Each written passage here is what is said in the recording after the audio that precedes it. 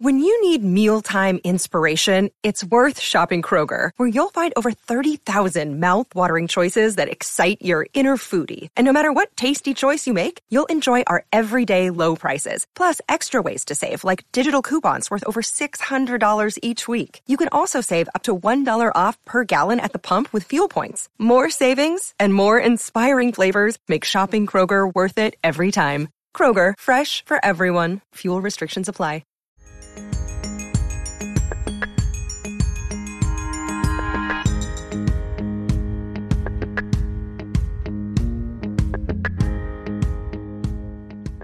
Welcome to the Playlist Podcast, a weekly discussion of films and TV. I'm your host, Charles Barfield, managing editor of The Playlist. And for this week's episode, I'm joined by one of my co-hosts, Mike D'Angelo. Are you ready to worship at the altar of Denis Villeneuve? That was my impression of the score. Does that work? That's something. We'll get to the score.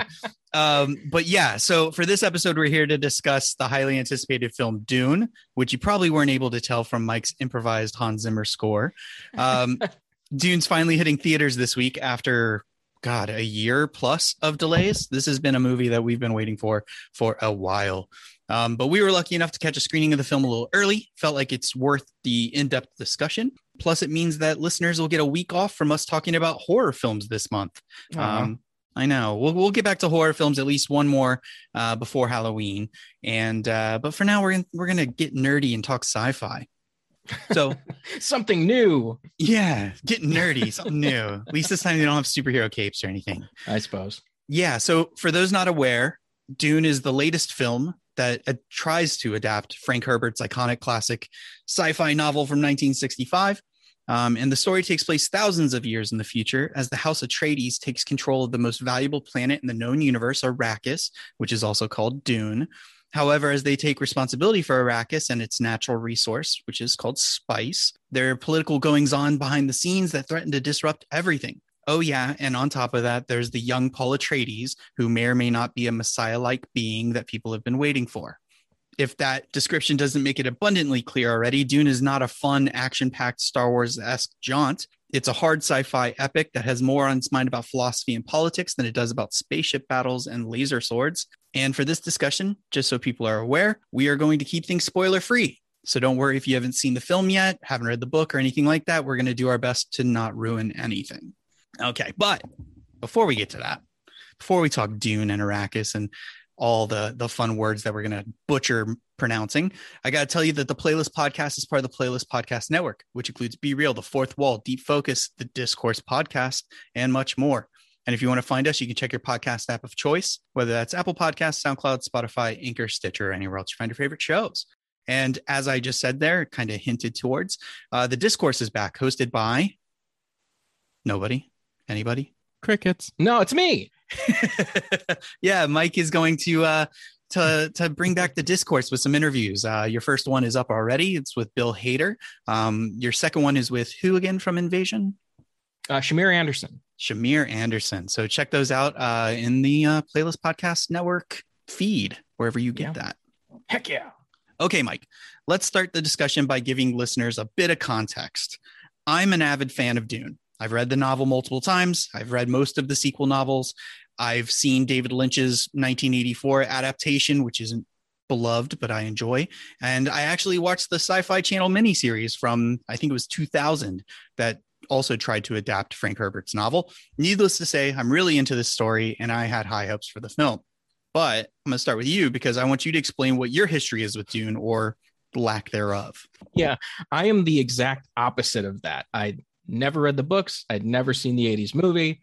I, know close to nothing about it other than, people mentioning certain things that crossed over with Star Wars, which I, like many people grew up on and didn't really veer outside of Star Wars because, I'm a sinner, but I'm coming back to it and I'm figuring it out. Even though with this one, I had the opportunities, to read the books, to watch the movies, but the delay gave you all the time in the world. Yeah. But Denis being attached to it, I wanted to see his vision of it just because I knew I've loved everything I've seen that Denis Villeneuve has done. So I just wanted to go in as clean as possible and not have that book in my head going, oh, that's different, or oh, that's different, or maybe that's not what I thought it was going to be. Because I've had that with movies that people have absolutely loved, looking at Annihilation, and I've hated the movies. So I wanted to go in as clean as possible and just kind of be as ignorant as possible. Okay, Mr. Ignorant.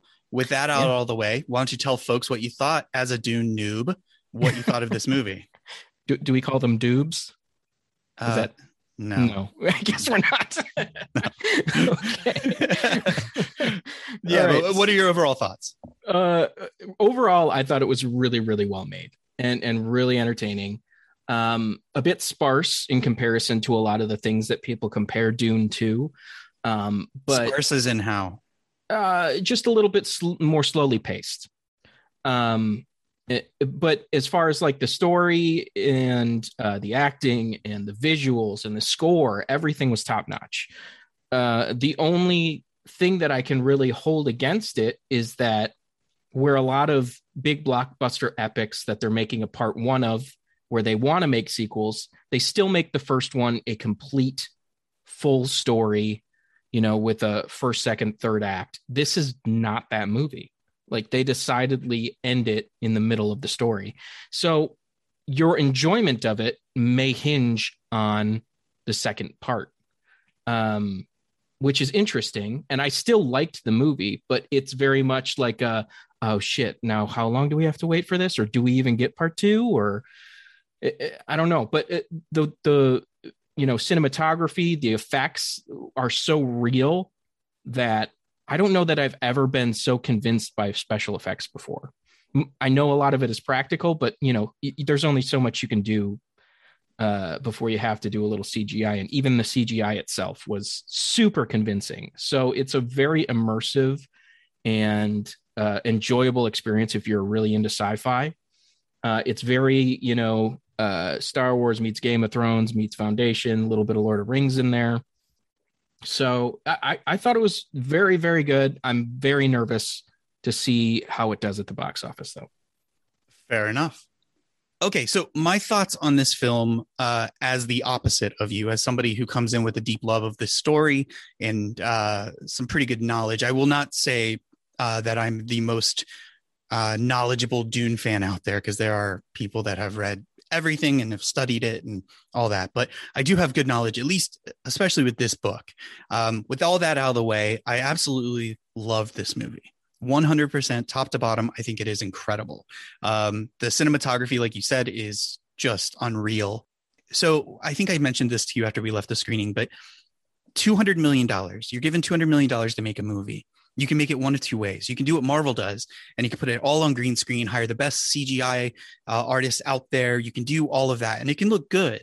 But there's that kind of uncanny valley effect where it feels like distant. It feels like not real. Whereas by setting this in real locations, it's clear they're in the desert. It was clear they're in these massive sets. By having all of that, they're wearing the costumes, it felt real. It did. The CGI enhanced like it was supposed to. And the cinematography was epic and beautiful and large scale and everything you expect from the guy who did Blade Runner 2049. But I even think he upped himself even from that. Yeah. And people improved upon it each outing. Yeah. And people look at 2049 and say it's like one of the benchmark is like one of the most beautiful sci-fi movies of all time. I think this is now the new benchmark. I think this is going to make people who watch it second guess what Disney's done with Star Wars. Like, not to throw shade on Star Wars, because these are decidedly different stories, but just the look and feel. This feels like a sci-fi story set on another planet way, way far away. And it doesn't feel like it was made in a green screen. It doesn't feel like it was made, using all the gadgets and gizmos. It feels like Denis traveled to Arrakis and filmed what happened. And that's incredible. The music also, I think, fits perfectly. You joked about the Hans Zimmer. It really is incredible. I was joking. Yes. Yeah. It's unlike other Hans Zimmer scores. I was talking with editor-in-chief Rodrigo, and he said that he knew Hans Zimmer did the score, but as he watched it, he second guessed himself. He's like, I guess Hans didn't do it. I guess I was wrong. And it wasn't until the credits where he was like, oh, okay, cool. Right. So like, it's not the Inception score. It's not the Dark Knight score. This is him doing something different, and not a lot of bois. None really at all, right? And if a movie needs a bois, this is it. Like we're talking like big ships entering frame and stuff, but no, not a bois that I can remember. So that's incredible. But and I know this is going to get boring if I keep just raving, but I will say the acting from top to bottom is incredible too. You knew going into this with this cast that it was going to be really good, but it also could have been distracting, right? Like Timothy Chalamet, Oscar Isaac, Jason Momoa, who Mike and I like to poke fun at from time to time because, you know, I'm not a huge fan of Aquaman, but even Momoa, like, is captivating in this. My man. No, my mans. But he's really good as Duncan Idaho. And yeah, so I absolutely love this movie. The big if though is if we're gonna get a part 2, because you're absolutely right. This isn't like the part 1 of part 2. Like, remember when Marvel announced the Infinity War? It was originally going to be Infinity War Part 1 and then Part 2, and then they changed it to be Infinity War and Endgame because they were 2 different movies. This is most definitely a Part 1. This is not Dune 2, or Part 2 is not going to be a different movie. This is like you watch the first episode of a really great TV series and you don't know if they're going to make another. Yeah, 100%. And the real, I heard someone say, I forgot who it was, that this is quite possibly the biggest equivalent of cinematic blue balls, because there's a good chance that this will not get a part 2 just because of how expensive it was. I wouldn't say a good chance. Okay. I would say right now it's probably 50-50. This movie, we're not going to get too in the weeds about part 2 just yet, but this movie has already earned quite a bit overseas, and it is getting hampered by the HBO Max release, which we'll also talk about. But I think Denis has done something special with this movie, and I think Warner Brothers understands that. And I hope that kind of just gets him the green light no matter what, other than like a complete and utter failure. I would hope that is part of the deal. A lot of other HBO Max releases this year, like Suicide Squad, that was critically, lauded and made $0. Yeah, I think I really hope that people understand that this is not Suicide Squad, in the sense that this is not a movie that you can get by watching on TV. You will, without a doubt, have a different viewing experience if you don't see this in theaters.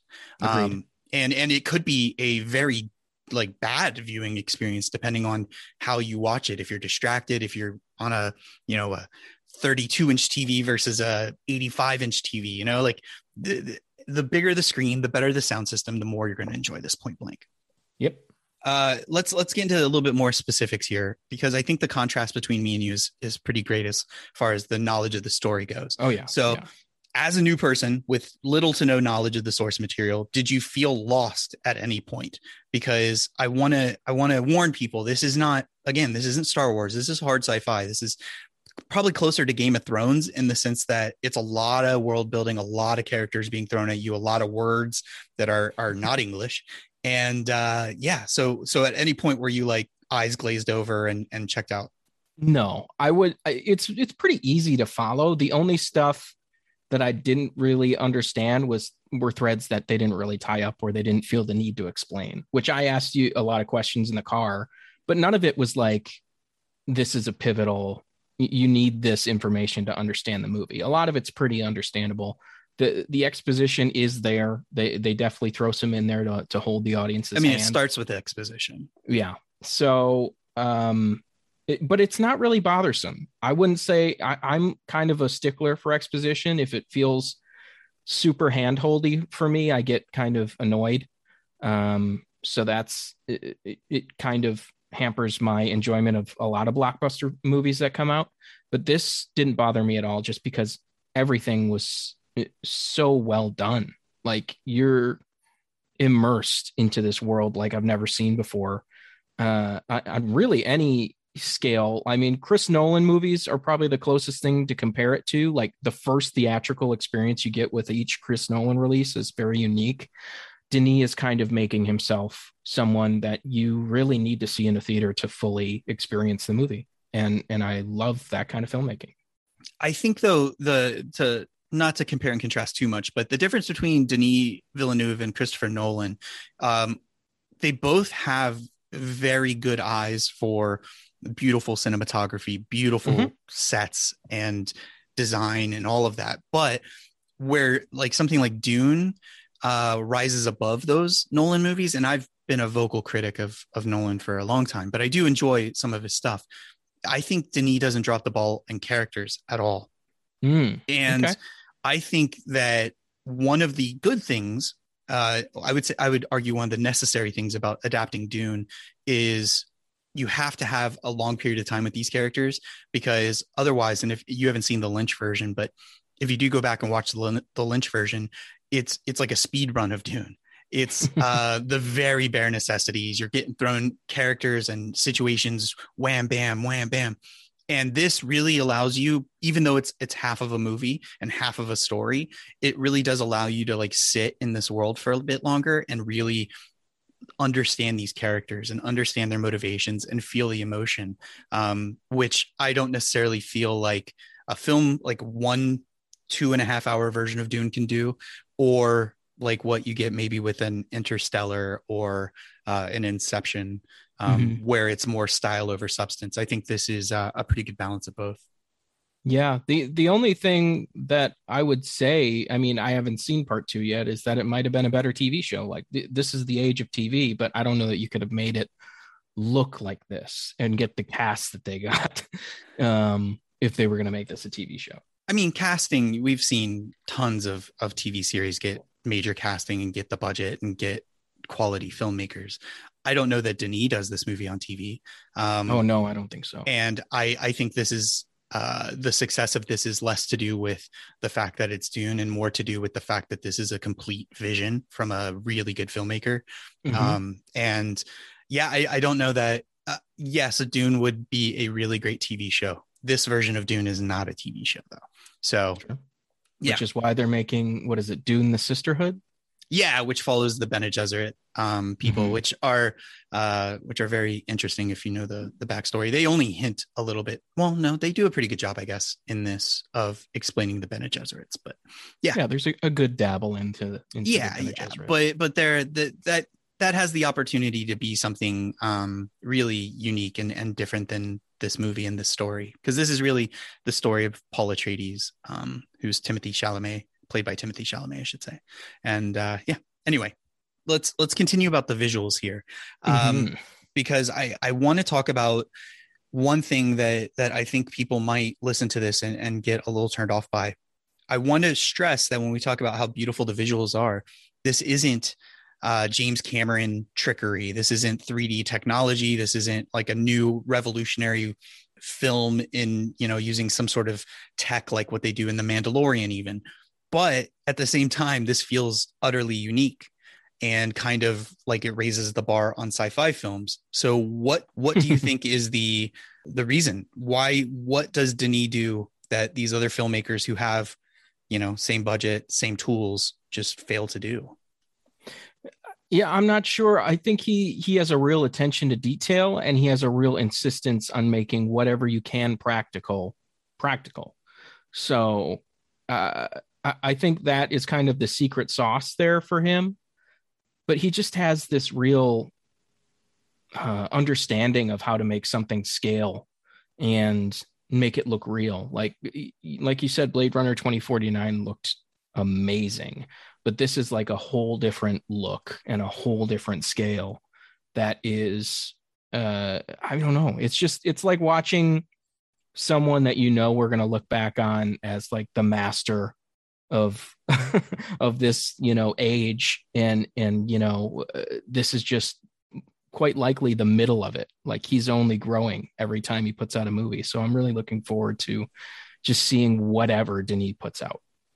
Yeah, I agree. I think it's the attention to detail. I think it's his patience too.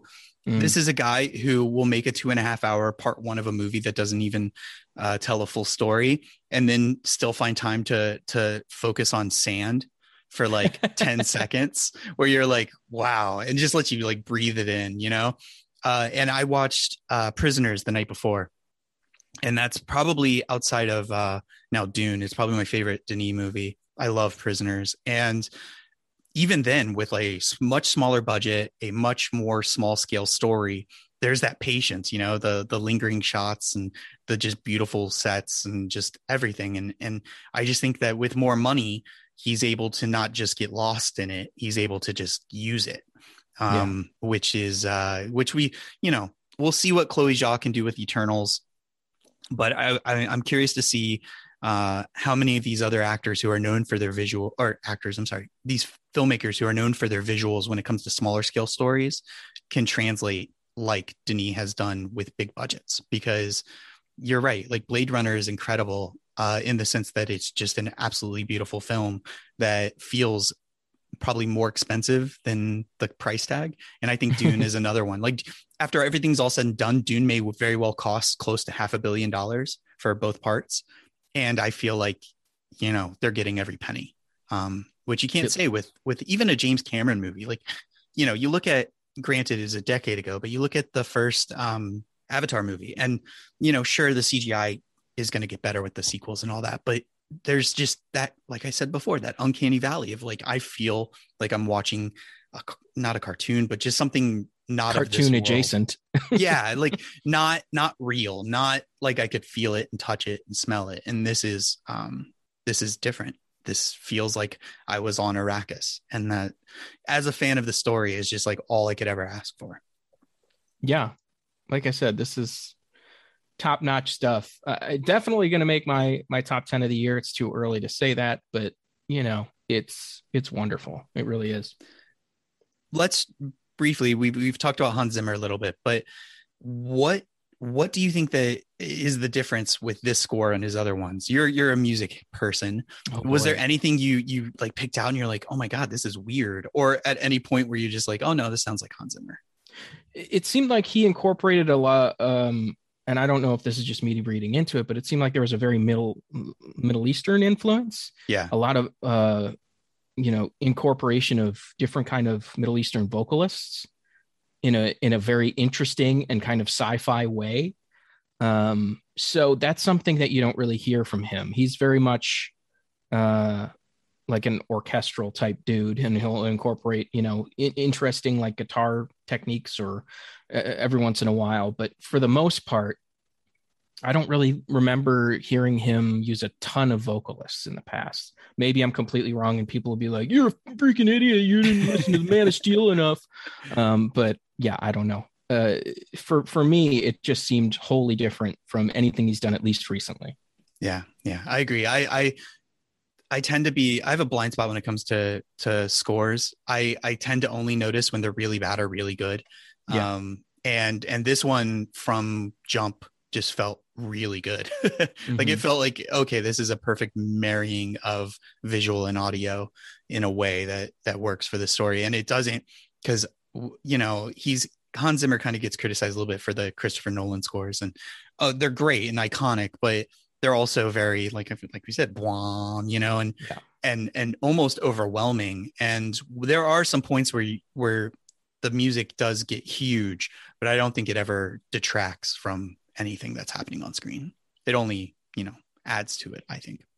Yeah, agreed. Cool. So let's talk about this cast.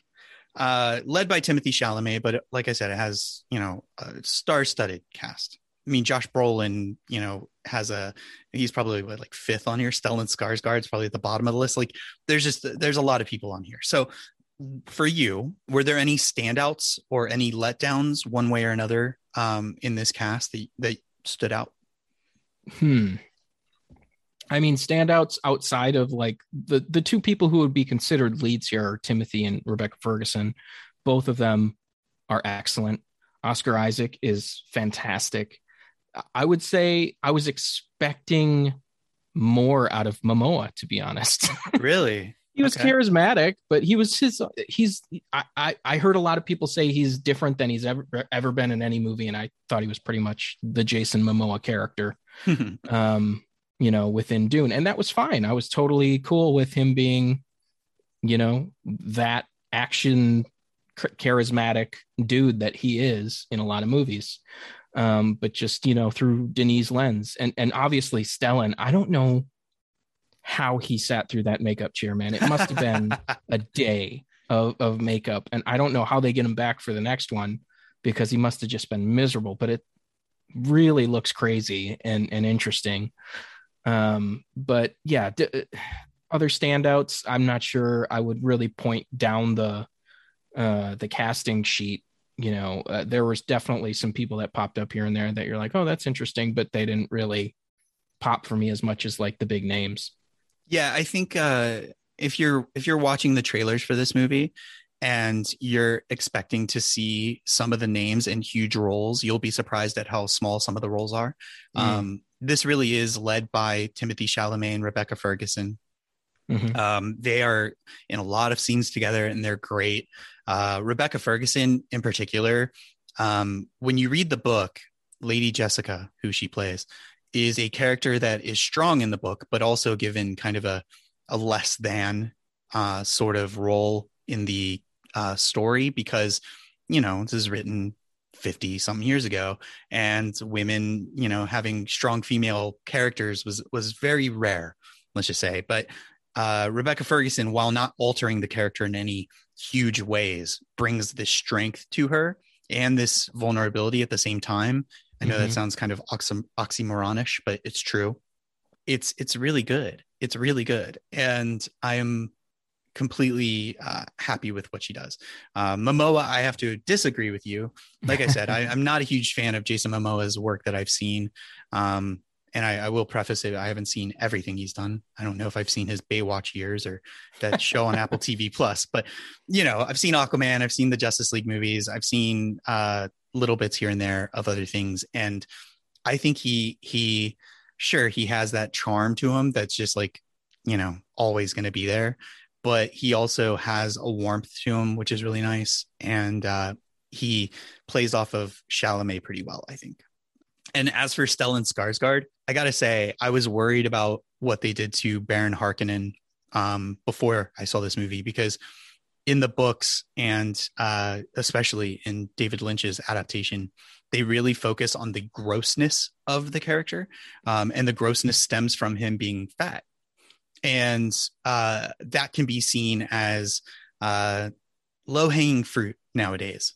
To just, make a character fat, therefore he's evil. But I think that his body isn't, he's fat, sure, but it's more of, just this overall menace that Stellan brings under all this makeup, which looks impeccable, by the way.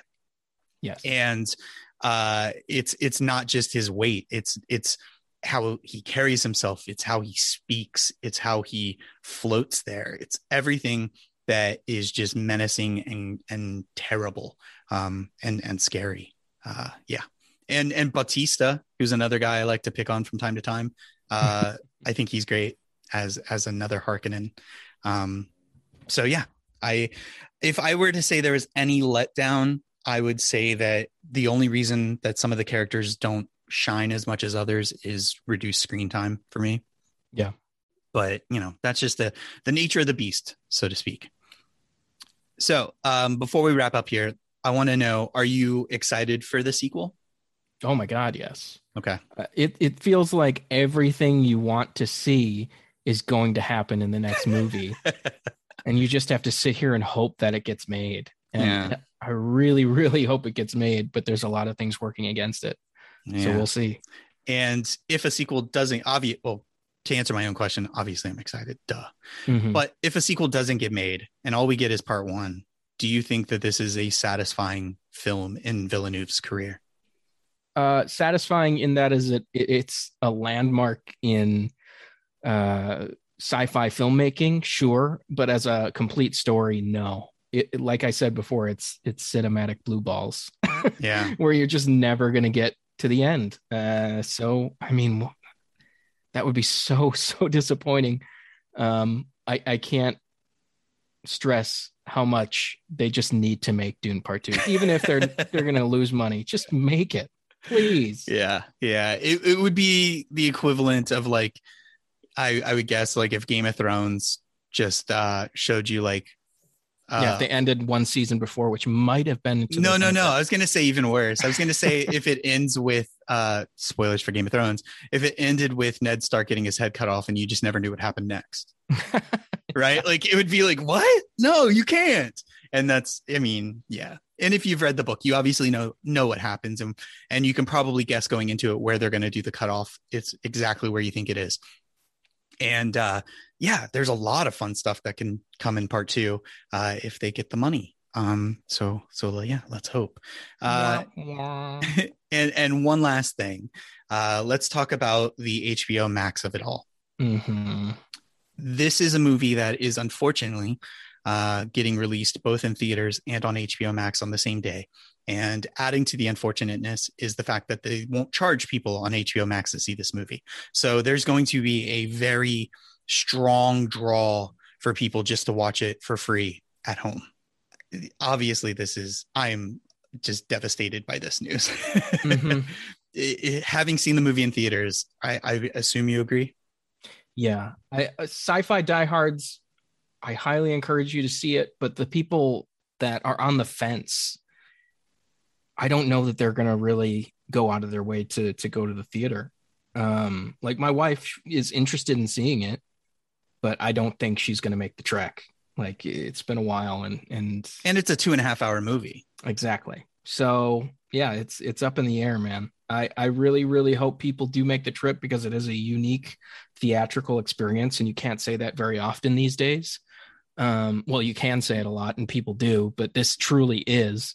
So see it in a theater, and then because Free Guy, I know you love Free Guy, but not the same theatrical experience. Really not. I saw it in a theater and on digital. So do the same thing. See it in the theater first, and then pick it apart on HBO Max if you want to watch it a bunch of times and really soak it in.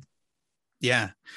And that's what bums me out, I think, is that for this movie to truly succeed and to really guarantee that part 2 will get made, it requires a solid box office, and you're not going to have solid box office from the hardcore Frank Herbert fans or Denis Villeneuve heads. This is going to require that it really crosses over with people. And yeah, I think Blade Runner 2049 proved that Denis heads aren't really turning up in mass. No. And that's the thing, is it's a hard sell to tell somebody. And by the way, the marketing may tell you otherwise, but Denis does not hide the fact that this is part 1. It is, you've probably heard this before, it is in the opening titles. It says Dune part 1, and there's no denying that this is only half a story. So trying to sell people on a 2.5-hour movie that's half a story and is a bit slower than, a Marvel movie or Star Wars or Star Trek even, that's a tough one, man. It really is. And yeah. Interesting. They don't have part 1 on any of the marketing. Well, they can't. Yeah, they can't, because they know that that'll scare people off. People nowadays, you have people who, wait to watch TV shows as long as they can watch an entire season at once, Yep. And the idea of, which is, the issue with why Marvel probably stopped with calling it Infinity War Part 1 and 2, and Hunger Games, I think, learned this, and Twilight and Harry Potter and all these, is that when you do a part 1 and a part 2, it tends to hurt at the box office. Mm-hmm. So yeah, makes complete sense. I don't know how they're going to do when they do, and I'm going to say it optimistically, when they do part 2, if they'll just call it Dune Part 2 or Dune 2, or I don't know. That'll be interesting. The Dune-ing. But all that to say, I implore people, if you are at all interested in seeing this movie, even if you're not sure you're going to enjoy it, just see it in theaters if it's safe, because it's something that you really should enjoy. And I think you would enjoy it 100% more if you saw it on the big screen. If you watch it, even if you've got like a nice TV set up at home, it's just not going to be the same. And if you're even at all thinking about watching this on a phone or a tablet, that's my disappointment in you. I'm going to call your parents and I'm get going off to tell your them, toilet now, young man. Yeah, you've disappointed me. I'm not mad. I'm just disappointed is all I'm mad. Yeah. This is making me feel like an old man, like Martin Scorsese here. This is not a movie. This is a cinematic achievement that should be viewed on the biggest screen possible. Absolutely. Okay. End of story. End of story and end of podcast. So Dune is coming out in theaters October 22nd. Make sure you go and see it. Again, if it's safe. I'm not trying to get you to risk your life for it, but definitely see it on the biggest screen possible. Any parting thoughts before we say goodbye, Mike?